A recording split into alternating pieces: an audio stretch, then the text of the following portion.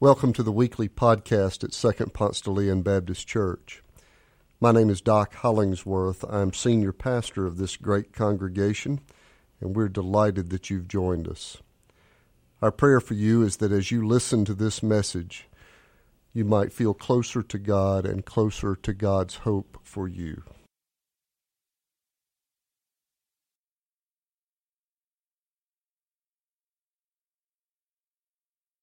It's been a nearly perfect day of worship on the plaza, but during the sermon, we had significant audio difficulties as we competed with a local radio station frequency. So just for the sermon, I'm going to be re-preaching it here in the sanctuary, then we'll return to our worship in the plaza. Our scripture today is 1 Peter chapter 2, verses 13 through 17. As we look together today at what it means to be a Christian in America, how to honor our laws and our government, and also our Christian commitments. For the Lord's sake, accept the authority of every human institution, whether of the emperor as supreme, or of governors as sent by him to punish those who do wrong and to praise those who do right. For it is God's will that by doing right you should silence the ignorance of the foolish. As servants of God, live as free people, yet do not use your freedom as a pretext for evil. Honor everyone. Love the family of believers. Fear God. Honor the emperor. As a child, every schoolhouse morning, elementary school and high school, it had some version of a familiar routine, a familiar litany.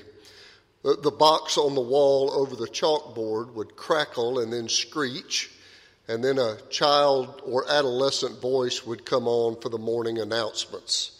Congratulations to our girls' basketball team who beat Lakeside. Today's menu is pizza and fish sticks. Then this child or adolescent voice would ask us all to stand from our desk as we prepared to pledge allegiance to the flag. And we would stand and we would pledge our allegiance to the flag of the United States of America and to the republic for which it stands. Well, I haven't had fish sticks in a long time, but I continue to pledge the flag. Every Monday at Atlanta Rotary, the same call is made, and from our elementary school memories, we stand, 200 of us or so in suits, and put our hand over our hearts and say that pledge again. To the United States of America and to the republic for which it stands. I'm living as a patriot in living a blessed life, a free life, in a country that aspires at least aspires to liberty and justice for all. I don't know how many times I've said the pledge, but thousands, certainly more than I've sung any particular hymn, or more times than I've said John 3:16 out loud. But those of us who pledge our allegiance have a strained relationship with pledging allegiance to anything but God. If we don't have a strained relationship, perhaps we should. The Christian has already pledged allegiance. We're citizens of a kingdom that's wider than from sea to shining sea. We're members of the body of Christ. Christians without clan or border, flag. We are part of the family of God. And it was none other than Christian hero Dietrich Bonhoeffer who said, "Those who are baptized no longer belong to the world, no longer serve the world, and are no longer subject to it. They belong to Christ alone and relate to the world only through Christ. Well, how are we supposed to navigate this? When every Christian carries two passports. We are first citizens of the kingdom of God, pledging our allegiance to God alone. And then we stand and pledge our allegiance to the flag of the United States of America. How do we make sense of that? Well, I hope it helps to know that we're not the first ones to have to struggle with that tension. This tension is the backdrop of our story for today. The emperor, Domitian, was not, by a long shot, was not a nice man. But before Domitian, the emperor was Nero, and Nero set the lowest of all standards as a ruler. He was truly despicable. For instance, since Nero didn't like the Christians, just didn't care for that sect at all, when Rome burned in 64 AD, Nero blamed it on the Christian community, which it was not their fault, of course, but Nero found it self-serving to further ostracize them by convincing everyone that they were the ones who set fire to the city. He condemned Christians to death on the grounds of hatred toward the human race. So Christians were already vilified and despised when Domitian took the throne. And the truth is, he wasn't a whole lot better.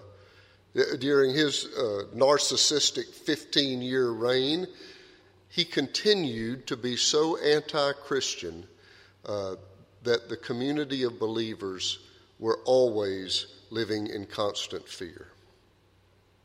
So, as you can imagine, in the first century, there is this legitimate tension. They're already being looked at side-eyed because some in the community thought they started the fire of 64. The government leaders despised their little band of believers, hunted them down, tortured them if they were found out. So what are you to do?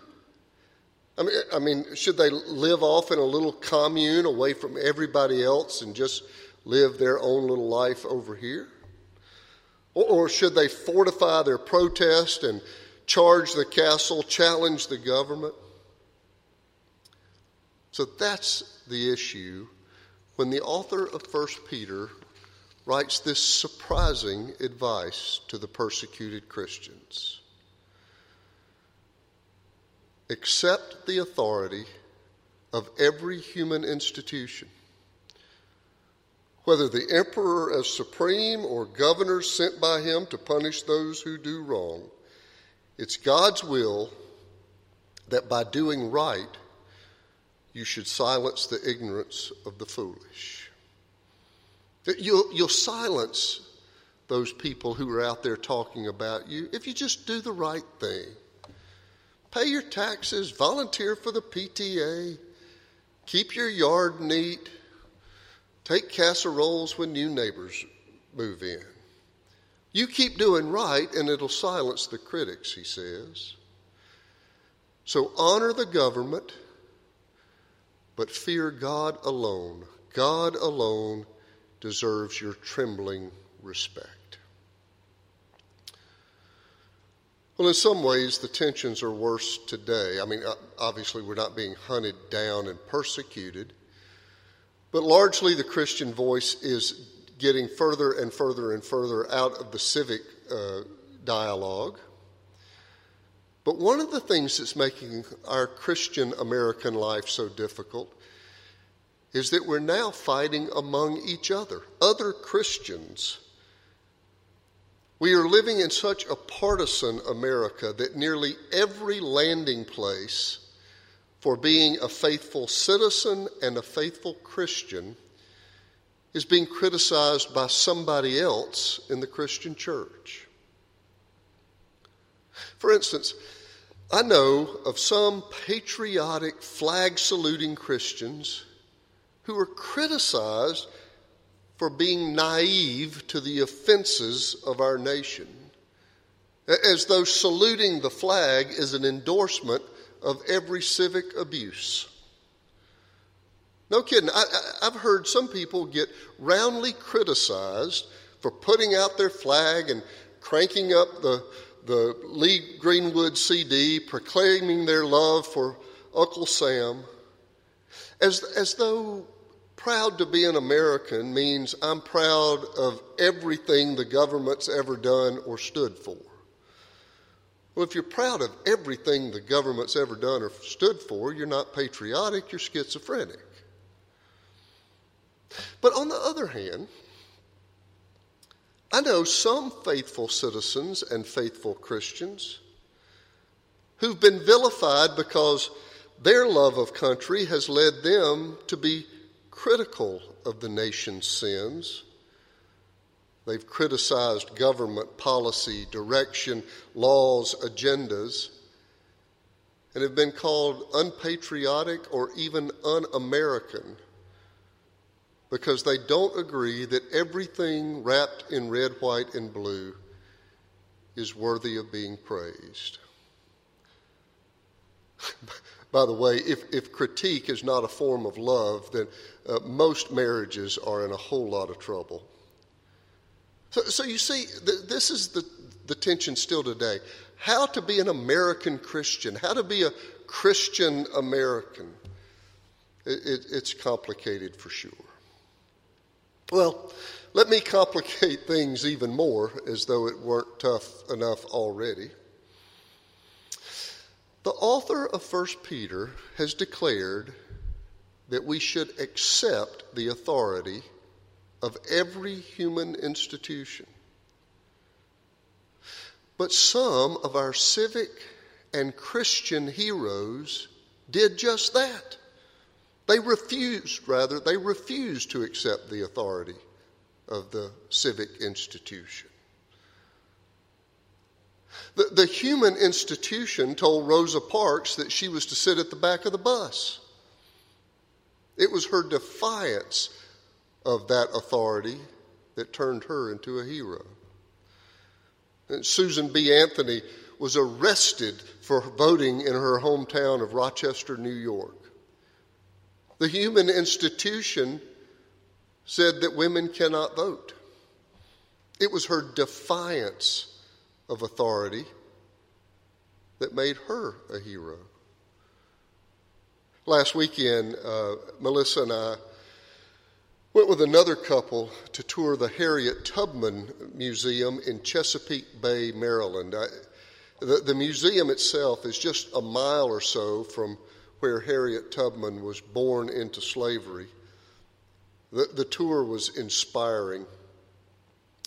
She not only escaped slavery herself, made her own freedom, but then returned, I think, 19 times back to the South to help other people, 50 or so other shackled people, escape to their safety and freedom through the Underground Railroad at extreme personal danger. What she did was against the law. She did not accept the authority of every human institution. But in each of these cases, there was a higher value, a human value, a Christian value that for them stood taller.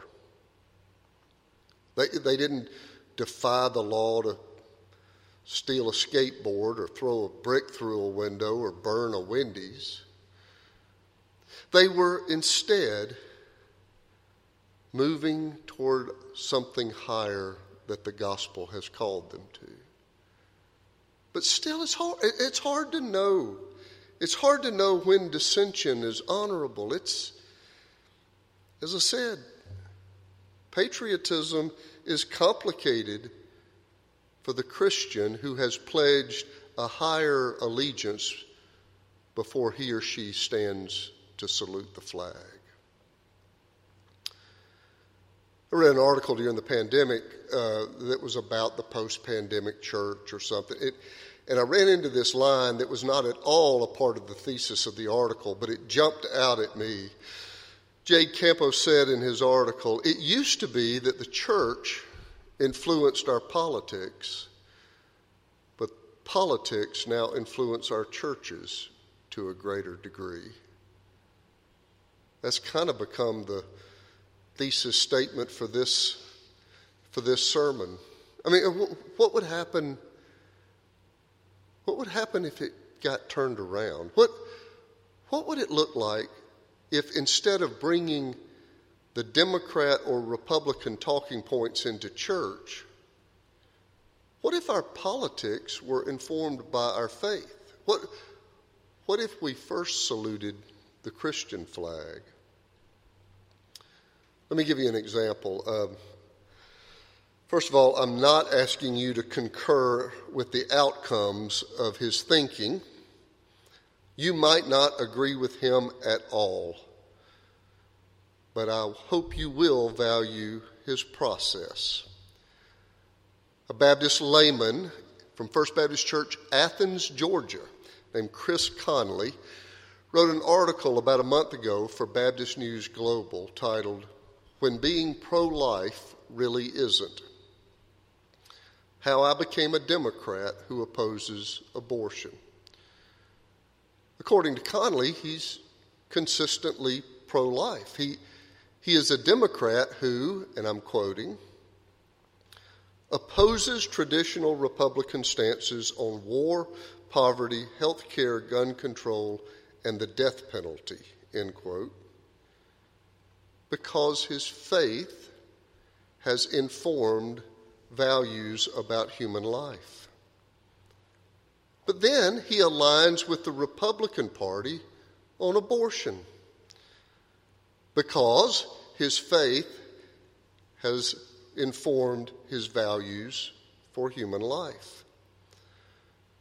As I said, agree or disagree with his politics or his outcomes. But he got the order right. He was asking first, what is my understanding of what God's kingdom looks like? What does my faith say about X, Y, or Z? Does this align with what I know about the risen Christ? I have first pledged allegiance to the God of Abraham, Isaac, and Jacob. Does this policy match what I believe about God? What if our faith influenced our politics more than our politics influenced our faith? Now, I do think it is possible to pledge allegiance to God in a way that is unwavering and make and honor other pledges as well. I made pledges to Melissa when I took the wedding vows.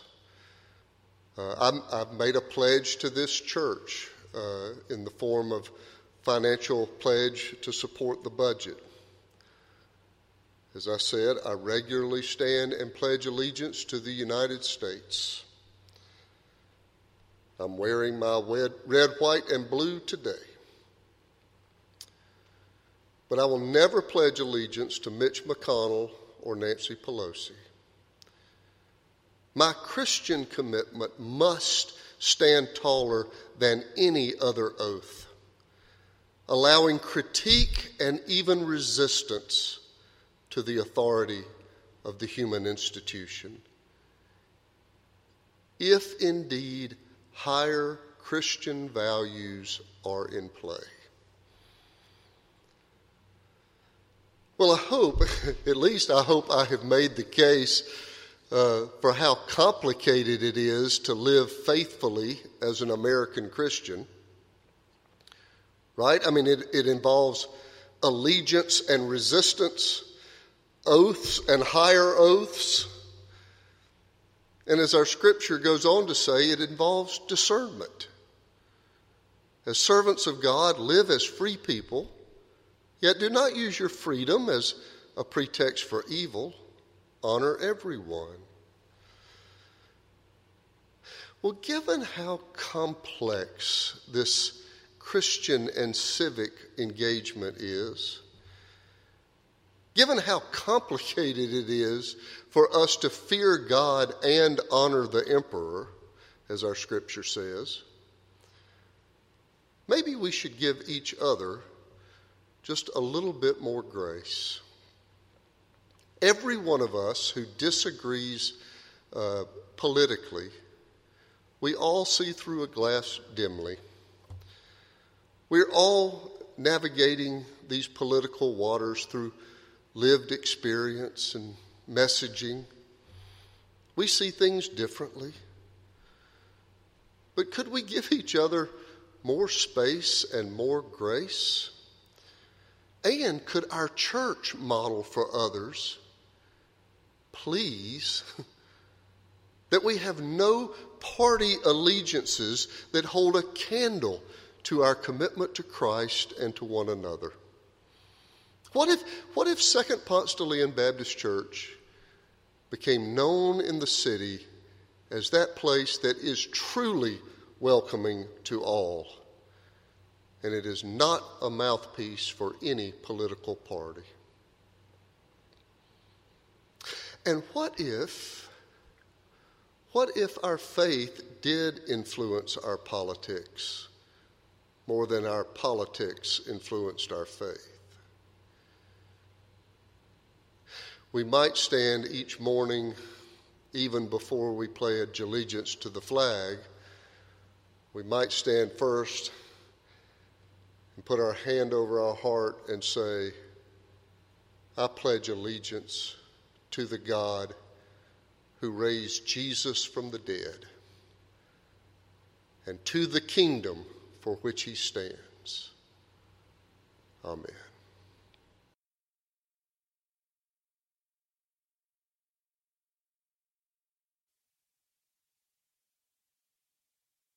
Thanks for joining us. If you live in the Atlanta area or visiting Atlanta, come and worship with us in person on Sundays at Second Ponce de Leon Baptist Church.